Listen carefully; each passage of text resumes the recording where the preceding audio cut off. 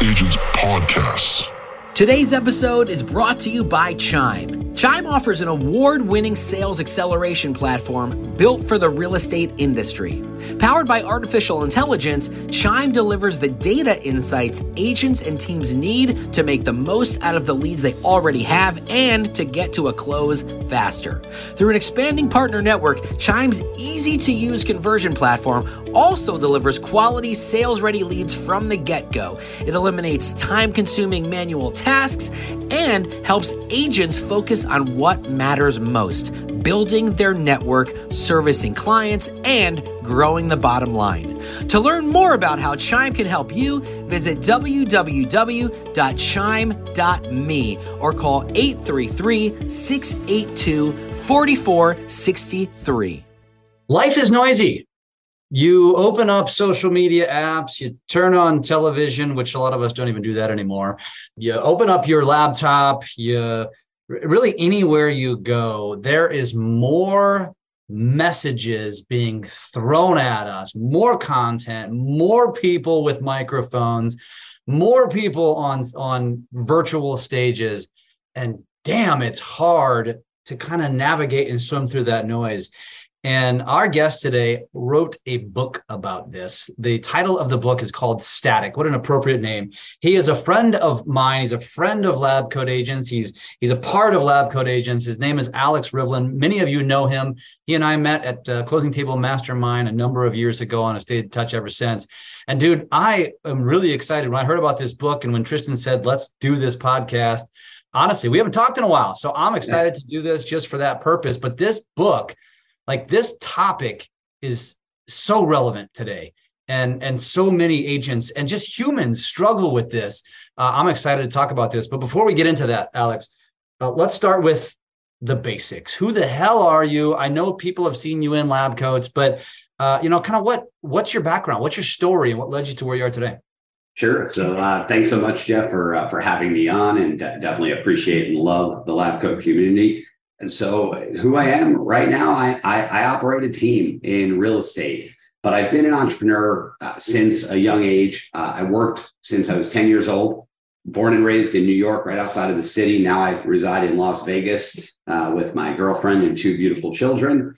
And at 18, I started my first business, and it was in auto repair. And, most people wonder how I kept my hands so clean, but I did. And I was a mechanic for years and decided to open up my own shop. So at 18, I got into auto repair, exited that business at about 26 years old, got into insurance, which I refer to as Alex 2.0. Then I spun my insurance company off into a technology company, still within the insurance field. And that was my biggest claim to fame in regards to the size of the business. I grew it from an idea that I had, brought in a co-founder, and grew to 165 employees within 3 years. When I was exiting that business, I was looking at what I was going to do next. And I always feel like what I want to do is, A, I want to solve a problem, and B, I want to help as many people as possible. Now, you might think, well, okay, so people are buying houses and selling houses. That's how you want to help as many people as possible, right? And that's not actually the case. The reason that I got into real estate was that I saw so many people with rose-colored glasses getting into the business on the realtor or real estate agent side and quickly exiting. The stats in Las Vegas alone are worse than the rest of the nation, but not by much. But it was 82% of people that were getting their license didn't renew it in the second year. And when I looked at that, I just thought for a moment, why are they doing that? I'm sure that if I go and survey 100 people, none of them are going to say, well, I love dabbling in things, 6 to 8 months max at each thing. And so you probably won't see me next year. The majority, if not all of them, are going to say, this is what I'm going to do with the career. And then all of a sudden it doesn't happen. Yeah. And when the dues are required for renewal, they ended up jumping out of it instead of paying their dues. And I knew I could impact some of those. Now, I can't impact all of them. I figured out of the 82, 70 of them, I actually wouldn't be able to help. Why? They don't have the grit. They don't have the wherewithal. They're not willing to do the work that it takes to succeed. 12 of them, however, will. They're willing to do all the work. They're willing to grind it out. It's like the person that goes to the gym and gets there faithfully at 5 a.m. and sets an hour and a half every day of the week to do it. they don't know how to properly use the equipment. They don't know the proper form. And after a year, they're looking at it and they haven't lost the weight or built the physique that they want, but it's because they hadn't gotten the right guidance. So I knew that that was something that I could affect with the companies that I've done previously. So Alex 4.0 was born into the real estate industry, and I started building a team right away. That's awesome. And so you, like you say, you how long have you been in real estate? Did you mention how long that's been? 6 years. 6 years. Okay, so you haven't even been in it long. What was the inspiration to kind of move you over to this side of the world? Well, again, it was really that I was exiting one business and I was looking at what I was going to do next and how I could help as many people as possible. And the reality of it is I actually was looking at getting into development and developing a real niche product in housing.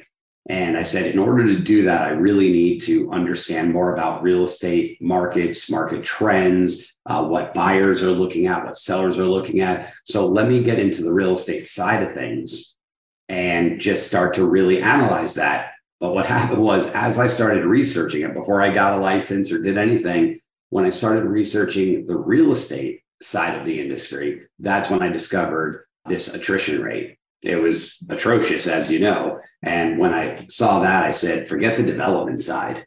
I can make more of an impact here. I could help people succeed in the career when they wouldn't have, or help people that are succeeding in the career succeed at an even higher level. Either whether that's making more money, because success has obviously different definitions for everybody. So whether that's making more money or getting a better, as Tristan loves to call it. And I did it's funny, a few years ago, I did a video on Lab Coat Agents about words matter. And I do the same thing as Tristan. I don't call it balance, I call it harmony. So whether it's better harmony in their life, whether it's more time for vacations, whether it's building passive income streams by buying properties or investing in other companies. You know, right now I own some portion of 5 different companies. So if I can show people these different paths and help them succeed, again, whether it's financially, whether that's more time with their family, it's a mentor to others,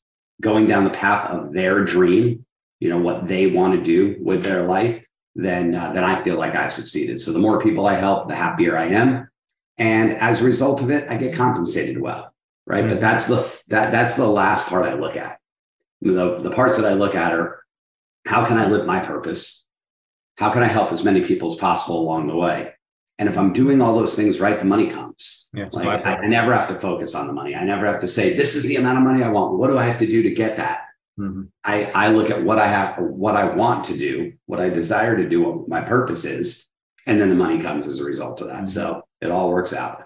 Well, and let's be honest, most real estate agents get into this industry because they are sick of the lack of control over their career in many cases, or they see the opportunity to have control, but that control also usually yields shitty results because they don't have the discipline. And so, I mean, I don't care what any real estate agent says. I've been around this business 22 years and it's the same in mortgage. And let's be honest, the ability to make the amount of money that we can make with controlling our schedules is the best. There's no other industry like it. And the barrier to entry is relatively easy comparably to being an attorney or a doctor, so many other fields. I love what you said, because to me, Alex, balance is a cliche word that is a bunch of garbage. And harmony is the right word. I love that you said that, because if you really want to be successful, and again, most of you get into this business to make probably more than you made at your last job. Right.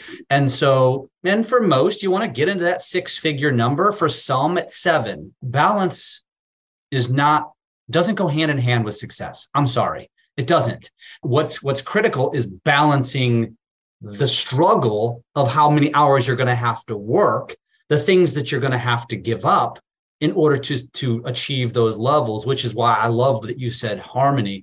Let's talk about that for a minute, because I think a lot of people listening to this truly believe in that fantasy world.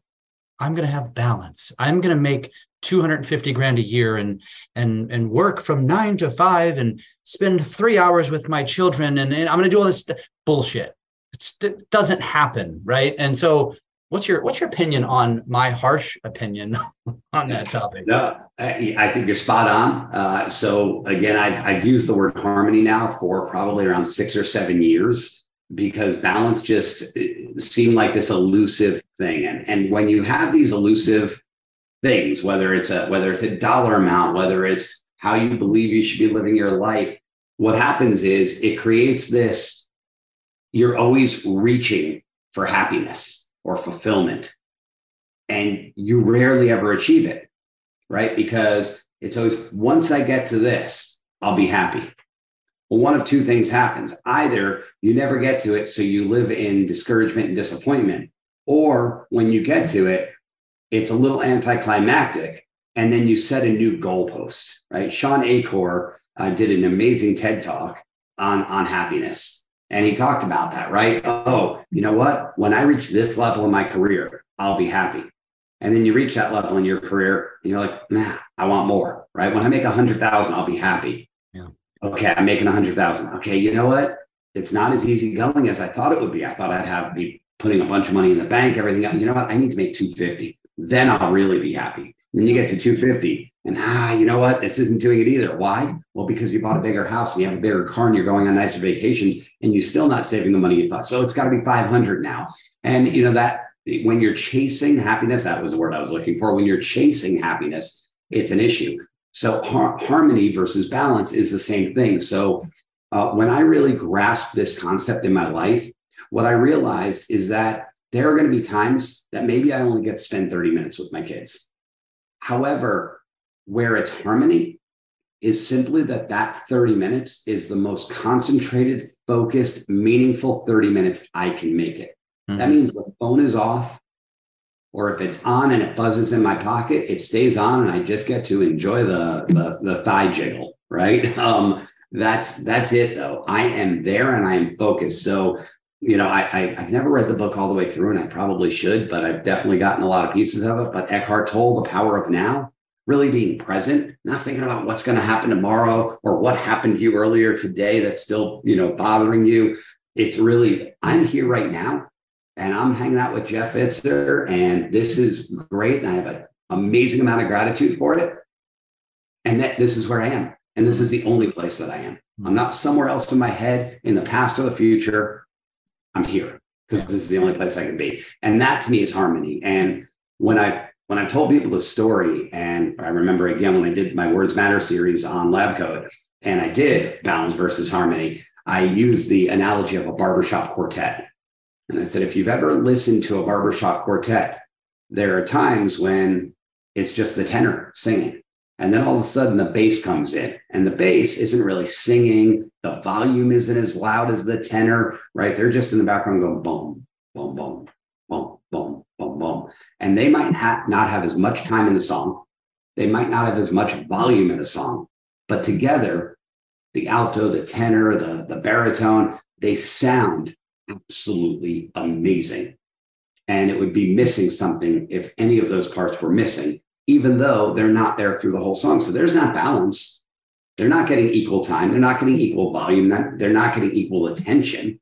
However, together, it's amazing. So that 30 minutes with my son or daughter versus the 10 hours I work versus 3 hours that I'm doing chores and taking care of things, it all works in harmony. Yeah, I love that. And the reality too is you just, you know, so you just mentioned 30 minutes. And then every time I have this conversation, because I've had this conversation because I'm a notorious work junkie, content creation junkie, but equally a family junkie, right? And so people always say, how do you do it? But that's the thing is this, I feel like society creates our narratives, and we assume that the right thing to do, in quotations, is stop working at a certain time and spend several hours. Who said that was the right thing to do? I mean, who's to say that you displaying a powerful work ethic to your children is not having a more profound impact on their future than you being half present, because my wife and I have talked about this a million times over the years. She's, because it's like, I'm not the dad that was at 4:30 out in the yard playing catch with the son kind of thing. But I made it a priority to take the son to the ball game, right? Because it's just something that we would have in common. But I didn't have time for that. And I don't know. I mean, I guess maybe you have to make your own, maybe some will say I'm making my own apologies in my head, but at the same token, I don't know, man. I think about it, and I think about my life and how it's progressed and how the world has evolved. And even though you might say you're present because you're not working, are you really present? And I don't know.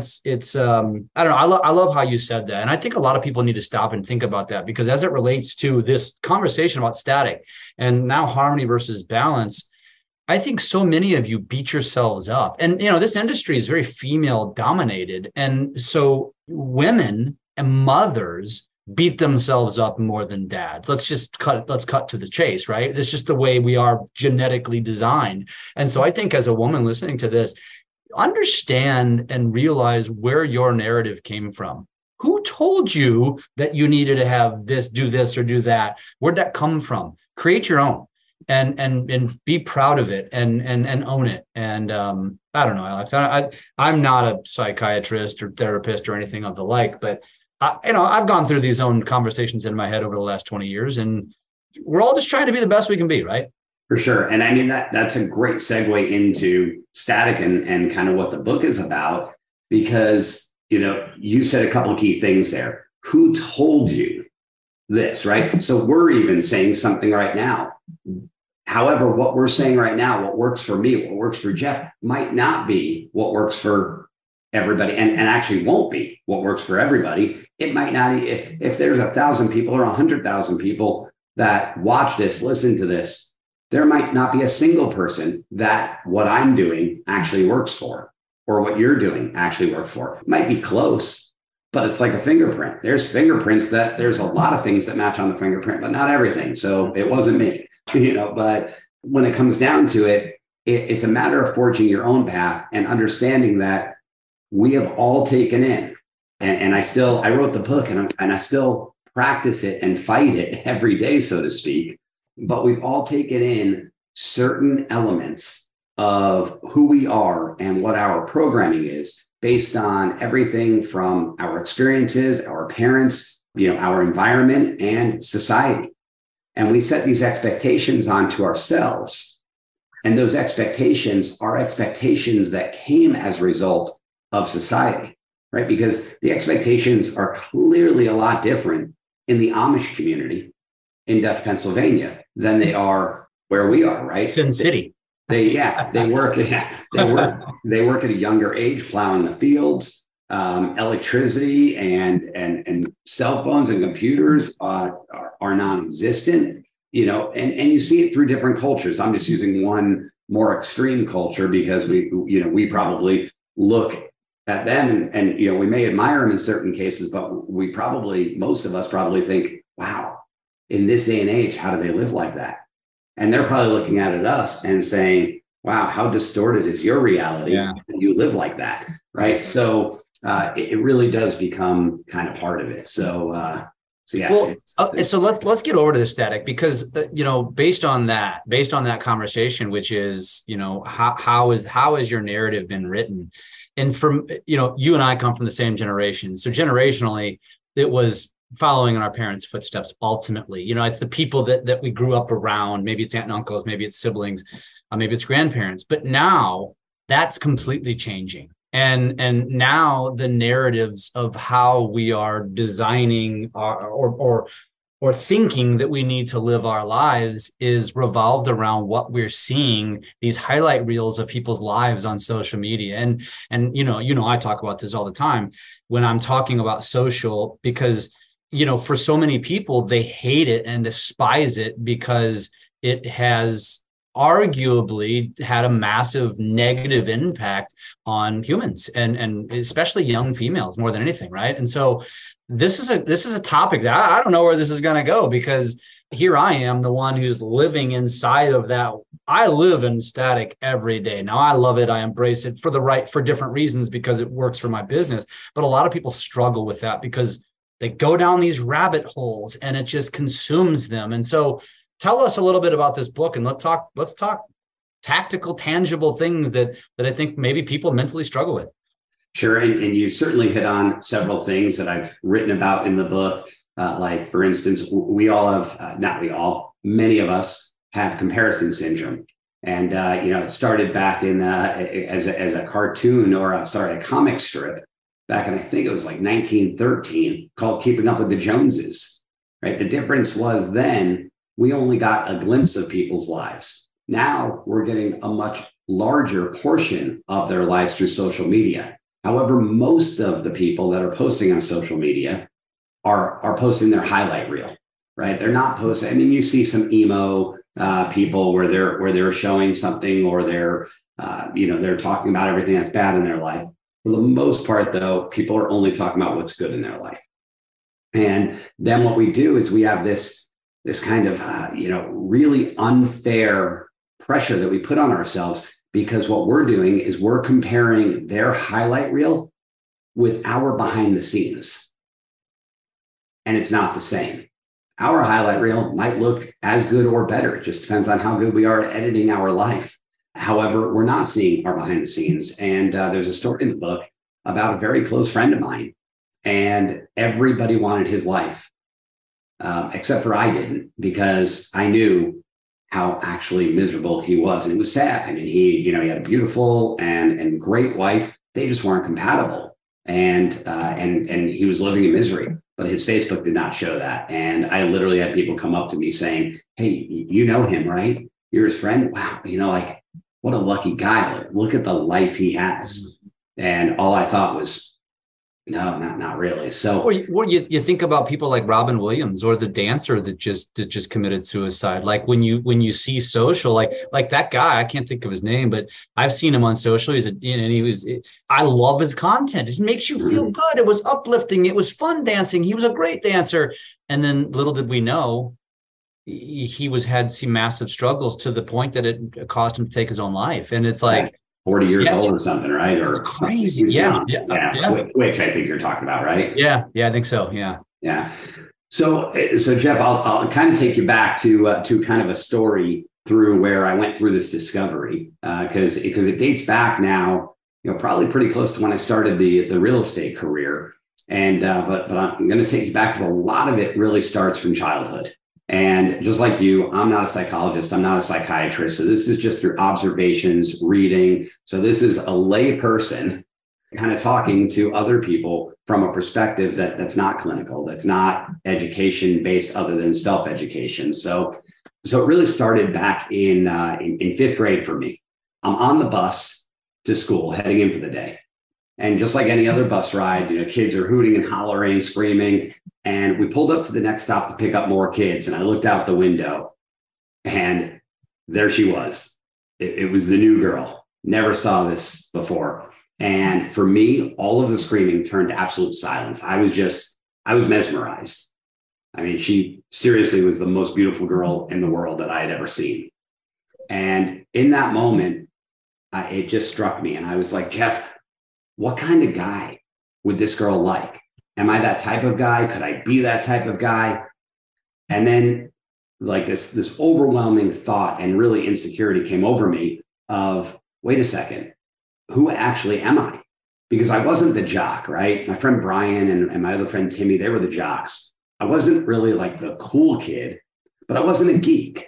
I was smart. I excelled at school, but, no broken glasses and pocket protector, so to speak. So I didn't even know who I was. So I thought, how can I expect her to know who I am or notice me or better like me? So I kind of started to hide, and I didn't even know if she knew I existed. And, it's kind of where it all began. So like many people, I had serious feelings of self-doubt, feeling like I needed to fit in, and was wondering how would I be accepted, loved, or looked at as cool. And worse off, how could I even stop thinking about it and worrying? Because I was spending so much time worrying about it that I wasn't actually focusing on how to figure this out. So 30 years later, I realized I'd actually been living a lie. So now I'm 39 years old and I felt just like that 10-year-old boy. And I was actually being who I thought everyone else, who I thought the world or society had expected me to be. And the noise from people's advice to mass media, marketing, social media, and society as a whole was influencing my decisions and detouring me from my true path and my true self. So over the next 5 years, I went through some deep soul searching, got my hands on tons of books, and hired some coaches. I met you in a mastermind. I mean, that wasn't a personality or kind of self-doubt type coaching, but there was still elements of that in there, right? I remember a couple different people like Adam Lyons, and I'm drawing a blank on the other person's name. He had a book that he gave me called Higher Status. And, so through all those things, spent a bunch of money doing it. And I returned to my core and I found my identity. And the cool part, Jeff, was that I fell in love with it. And I fell in love with me, who I am. So it was really an experience for me that brought me to a point where I no longer had to have self-doubt because I knew who I was. And it's a pretty wild thing because not only did I know who do I know who I am now, I own every part of it. So it's interesting. I'm sure you've heard of neuroscience or neuro-linguistic programming, right? And it's not just about talking to others. It's also about what we say to ourselves. So I've got a really good friend, Jennifer, and she's really, really into it. She follows Joe Dispenza and a few other people. And I love the stuff. I love it there. I love studying that as well. But she said something to me once and I disagree with it. And here's why I disagree with it, because it's all perspective, right? It's the 6 to 1/2 dozen the other. And what happened was I was at an event in San Diego and I was talking to a group of people, and I don't remember how it came up, but something came up. I think it's because we were on this property with all these amenities, and something came up about basketball.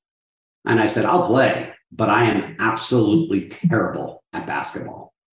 And she kind of she was standing right next to me. She kind of backed up a little bit and put her mouth close to my ear and said, "Don't say that." And I was like, "Don't say what?" She goes, "Don't say you're terrible at something. That's negative self-talk. Say that's an area for improvement." Now, I disagree with that. And here's why. I own that I'm terrible at basketball. It is part of me. I'm terrible at basketball. The reason that I don't want to say it's an area for improvement is I have zero intention to spend any time improving it. So it's not an area for improvement. If I was worried about how awful I was at basketball, that's self-doubt. That's me thinking the world expects something better of me. They go, "Hey, wait, you're 6 foot tall, you're thin, you're fit, you should be better." Says who? I own who I am in its entirety. So there are areas that I feel like I'm very good and I excel and I've gained mastery and I could teach others. There are areas that I can absolutely use improvement and I'm committed to improving. And there are areas that I'm terrible and I have no desire to improve. But I know each of those. And as a result of that, I don't have to have self-doubt anymore, right? Because I know exactly who I am. So what the world expects of me is irrelevant because I'm okay being terrible at basketball. And the things that I do need to improve, I know I need to improve. So if the world is looking at me saying he could be better at that, yeah, I know it too. And I'm going to work on it. But I don't need to have self-doubt because I'm working on it. That's really the crux of it. So I don't have to really listen to the static as a result of that. Now, like I said, it's an everyday practice. I still find myself being manipulated by television commercials or social media commercials. So I have to quiet that static daily. There's no light switch for this. There's no, hey, read my book and you're going to be static free for the rest of your life. That's not the case at all. It's the practices that we do daily, just like going to the gym. If you can't get fit once and stay fit forever. Mm-hmm. You got to keep doing it. So what do you say though? Because as it relates to this topic, obviously you've found harmony. You've found a way to navigate through this. And I'll give an example. So one of the things that I tell audiences when I'm speaking or teaching is that, because social media, obviously, when it comes to static, I think is by far the biggest driver of the static in our world nowadays, and the driver to what we think we should be, right? Or to beating ourselves up. And when as it relates to, let's just say, social media experts, over the last 2 or 3 years, the world has been inundated with social media experts, and I'm putting that in quotations for those of you not watching. And the reason I do that is because the way I look at it is you have to really look a little bit deeper at who you're watching to see if they really are an expert, or to see if what it is that they're putting out is actual reality, in order to not let it beat yourself up. And so as it relates to social media, quote unquote, experts, I always tell people, like, you can't go to a conference anymore, especially in the real estate world, and they're not going to have at least one speaker talking about social media strategies. Sure. But I always tell people, like, before you run out of there and determine that you should do what they tell you to do, go stalk them and see if they do it. Because most don't. Most just are eloquent and are regurgitating what Gary Vee says or what us at Drunk on Social say. And so one of the things where I say, and Tristan and I put ourselves on pedestals or we pat ourselves in the back, is saying, we're not just a bunch of voices, we're practitioners. And anything that we tell you to do or we show you is because we tried it first.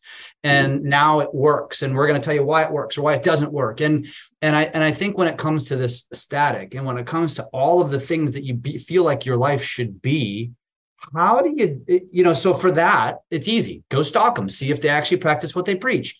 But, when it comes to the aesthetics of people's lives, and, Alex, you probably have friends just like I do, married couples that my wife and I are very close to. We know the intimate relationship and how each other's bitching about each other all the time. And they really are not in harmony at all. But every time I see them on social, I think they're living under a rainbow. How do you navigate that? How do you swim through that and not let it impact you and make you look at your marriage and say, we suck? So it's an interesting question, and it's surface level and deep at the same time.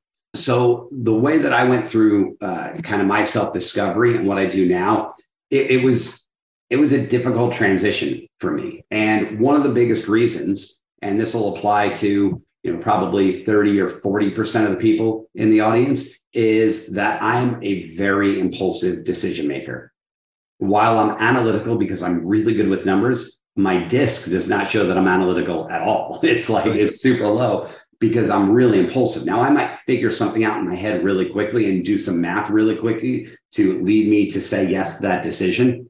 However, I did not go through a deep analysis of it. It's just a surface level for me. So being impulsive and quieting static, I think is a more difficult scenario, because you hear something, somebody gives you advice, somebody advertises something to you, and you just want to go to action. So the way that I've really done it more than anything else is I ask myself 3 questions, and I could still make an impulsive decision.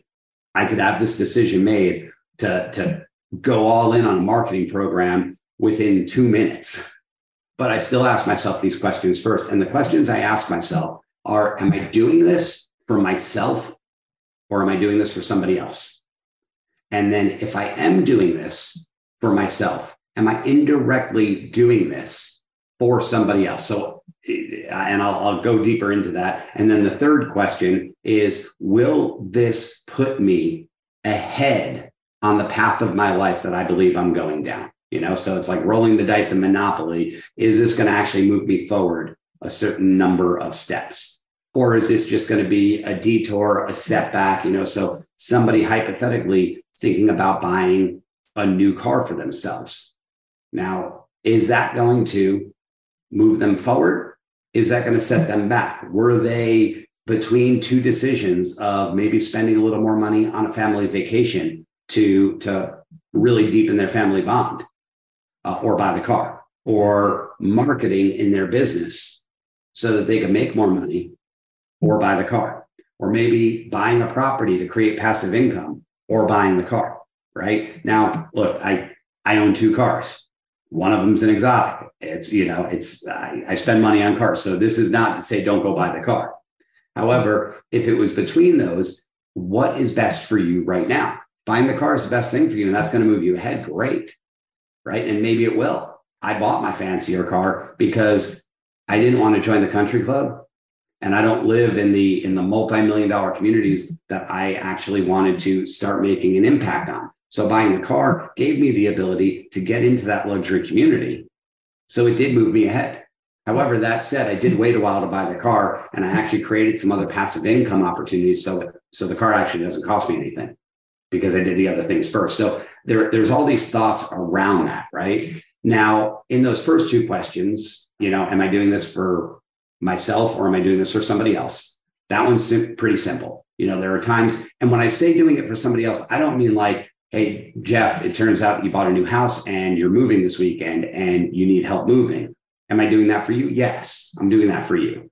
But that's also for me because that's showing what a friend I am. That makes me feel good about myself. So when I'm talking about, am I doing it for me or am I doing it for somebody else? I don't mean charitable or giving of time. I mean more of that decision. Did I buy this jacket because I like it and it's for me? Or did I buy it because some girl told me, hey, I think that would look good on you, right? Because if that was the case, then I'm buying it for her, not for me, right? Then the second question is, if I am doing it for myself, am I indirectly doing it for somebody else? So I'll use the jacket as another example, right?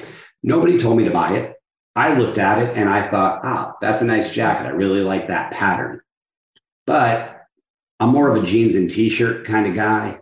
So why am I buying this jacket? Well, it's to impress others. It's to make them think that, oh, this guy's serious and he's refined and he's debonair or, whatever things. So that's me doing it for me. Nobody else told me to do it. Nobody else gave me advice to do it. However, I am indirectly doing it for somebody else. That may come by way of the static of marketing, right? Because there's some advertisement for whatever jacket company this is. And when they're advertising, Calvin Klein or Armani or Hugo Boss or whoever else, guess what's right next to the guy once they put that jacket on? Oh, that really beautiful girl, right? And then, he steps over to his Aston Martin to get in. And then, that's in front of a castle. Yeah, exactly. Right. So now I'm doing it because, wait, if I look the part, then that means it, right? One of my least favorite statements, and we hear it a lot in real estate, is fake it till you make it. I think everybody should throw that statement to the trash. Don't fake it till you make it. Be authentic. Be who you are. If you don't know something, admit you don't know it. But know that you can go and get that information, right? Most of us have probably heard of or possibly seen the movie or read something about a person by the name of Erin Brockovich. As a matter of fact, one of the Lab Coat Agent Live events a few years ago, Erin Brockovich was the keynote speaker, if I remember correctly. Yeah. So Erin Brockovich fought a company, I believe the company was called PG&E, regarding contaminating water. And I think the effects of it were, it's been a long time since I've seen the movie, so people could correct me if I'm wrong, but it was kids were getting sick in the neighborhood. I think it was leukemia, but whatever it was, there was a massive scenario there where people were getting sick. And it was clearly a result of bad practices on this company.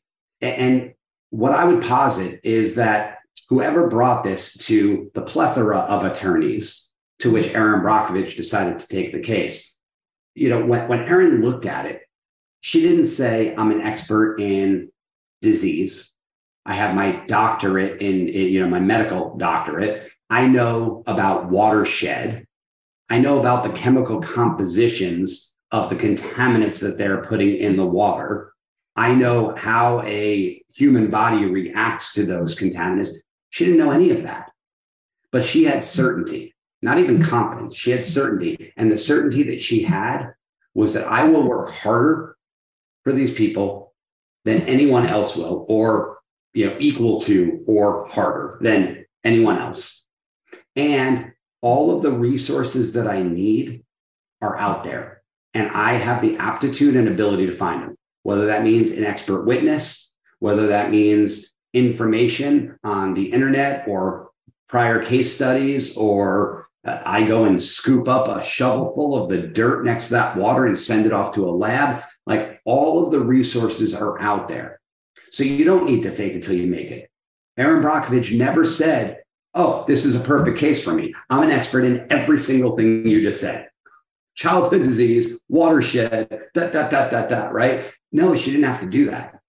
So that's where I think fake it till you make it is terrible. But again, we put this pressure on ourselves because we believe that's what other people expect.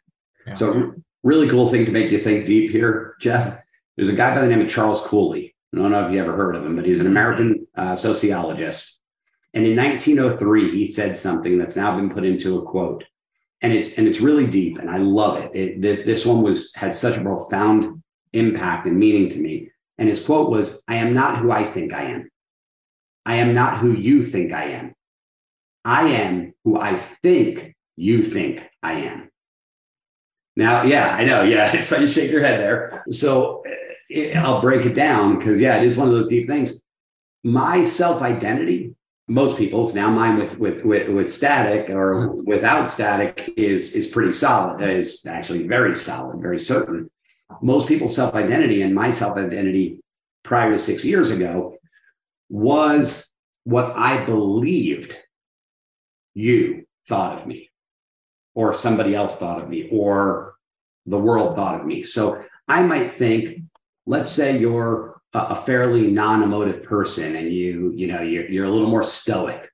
So now my belief is, I don't know, Jeff never really opens up to me. So I don't think he likes me. I don't think he thinks I'm cool. So now that's my image of myself. You may think I'm the coolest dude in the world. And I think that, right?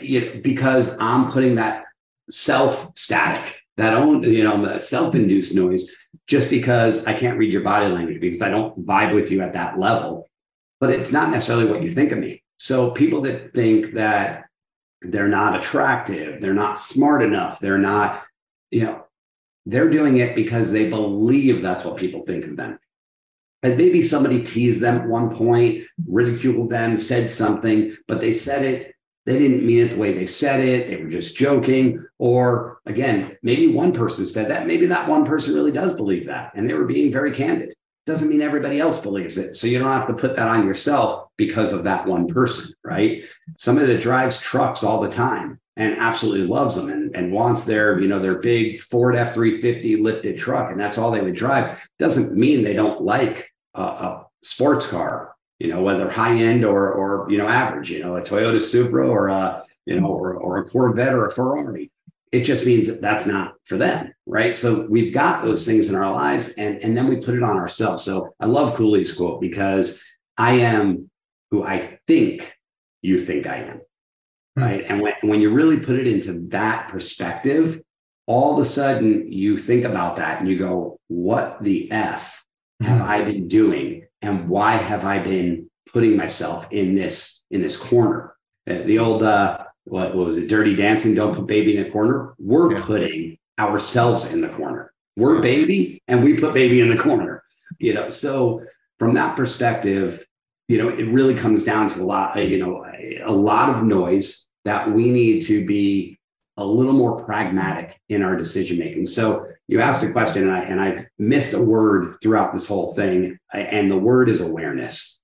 I think that's the number one element to static, is just knowing that it's out there and knowing the different elements. So in the book, I go through the chapters, and it's how our brain works. And then it starts out with people, right? It's parents, siblings, friends and coworkers, lovers, society. Then it goes into institutional. So we've been talking a lot about media, social media, marketing, right? But even our parents. Now, here's where this plays in. We've got, you're from a good family. I know there's people that unfortunately were raised in some pretty adverse conditions, but let's even take somebody from a good family, right? The old American dream, the house with the white picket fence, 2 1/3 kids and a dog, right? Even in that scenario where the parents love you to the depths of the abyss, when that parent gives you advice, they're doing it out of love and protection. Those are the two primary things that a parent works off of: love and protection. However, their advice is very likely very wrong for you. And the reason is their advice is through their lens and through their experiences. Now, a simple thing like, don't touch the hot pot on the stove. Okay, it's pretty simple. But, whether you should pursue a particular career or a particular romantic relationship or go to a particular university or graduate school, you pursue a medical degree or a law degree, whether their advice is positive or negative, it's seen through their lens.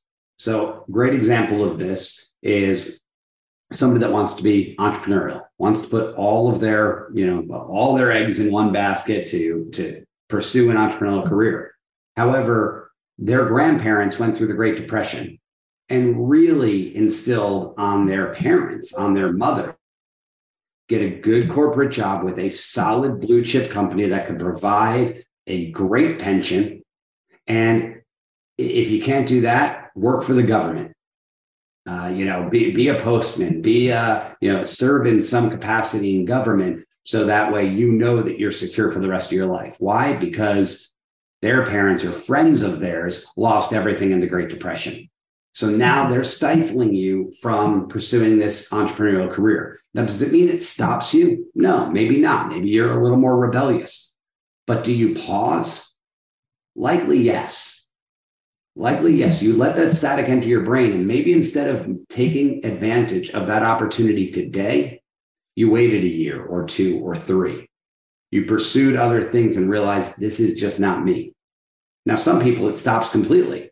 They don't pursue their dreams, their goals, their purpose, just because of a parent or a friend's advice. So that's static too. So we just have to know that when we're getting advice, whether it's asked for, which by the way, when we ask for advice, let's be real with ourselves. We're really asking for validation. We don't often want to hear the opposite, the opposition. We want to be validated so that way we could justify the decision that we had already predetermined in our head we were going to make. That said, though, we get a lot of unsolicited advice. And, let's take one more scenario. Before you were married, you're out, you've got some guy friends, you're all hanging out, you meet a girl, you start dating her. It's a couple months in and for you, like beautiful girl, great personality, but it's just not meshing. It's not you, it's not her. It's just you and her together. It's oil and water, both great products, just not together. And your friend says, Jeff, dude, Angela's amazing. Like, I know you're talking about breaking up with her. Don't, man, don't. She's amazing. You're not going to get another girl like that. And you think, man, my friend really cares about me. Meanwhile, he's a good friend. He really does care about you. He'd help you out with a flat at 3 a.m. or bail you out of jail if you got into jail. But when it comes to Angela, she has a girlfriend, Stacy, and your friend really has the hots for her and knows that ship will absolutely, if he has any chance at all with her now, he definitely won't if you and Angela break up. So is there ulterior motive in what people are saying? Again, where does this static lie? But it goes deep. So just being aware of why people are telling you what they're telling you, that they have their own lens, that they have their own experiences, and they may not apply to ours, gives us the ability to sift through and pick the pieces of what we really need to impact our lives in a more sensible, approachable, and best practices way for our decisions and following our core purpose. It's been great, dude. I mean, there's a lot to unpack. First of all, when my wife hates that I like to always dress casual. So when she tells me I have to wear a certain jacket, I have to wear the certain jacket. And she's like, you can't wear that. You can't wear a hat to this event. I'm like, babe, come on. In that case, I'm following orders. Yeah, that's a little different than the static I'm talking about. I love it, dude. So this is an awesome conversation, and I think something that impacts all of us. I guarantee it. This impacts everyone. So this book is probably going to be something that a lot of our listeners are probably going to want to get their hands on. So how do they find this book? Where can they get it? Pretty easy, just Amazon.com. It's I don't have it in audio yet, but I am working on that. So we'll have audio for those because I'm an Audible person. I I'm not a handheld book like this often. I've read a few, but most of the time it's at the gym or in the car on audio. So I will have that soon. But for those that do read, it's available in this one right here, paperback, hardcover, as well as Kindle version. So just go ahead and go onto Amazon, type in Static Alex Rivlin, because if you just type in Static, it'll be somewhere down there, but you're going to get like Static Guard and Static Cling stuff and a bunch of other static reducing thing that you can plug into your TV or radio. So Static Alex Rivlin, and it'll pop you right to it. And if somebody wanted to connect with you, what's the best way to do so? Find me either on Facebook or Instagram and DM me, and happy to have a chat. I love it, man. This is a conversation that I feel like is, even though this is super relevant and has been super relevant, I don't feel like it's talked about enough. And I think this is going to become a conversation that becomes a lot more relevant over the coming years.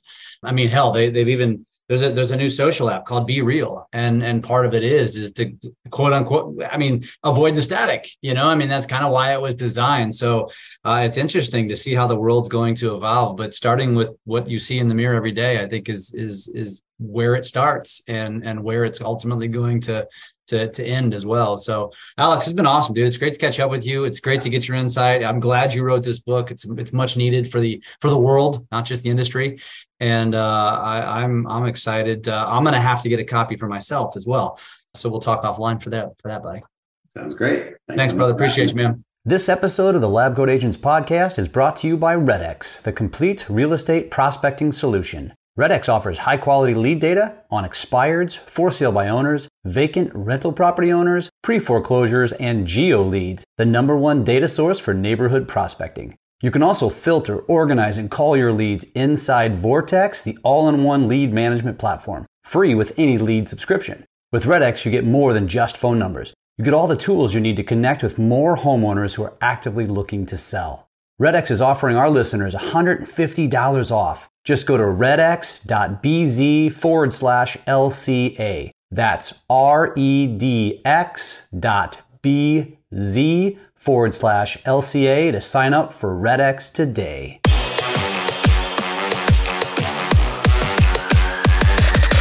Lab Coat Agents Podcast.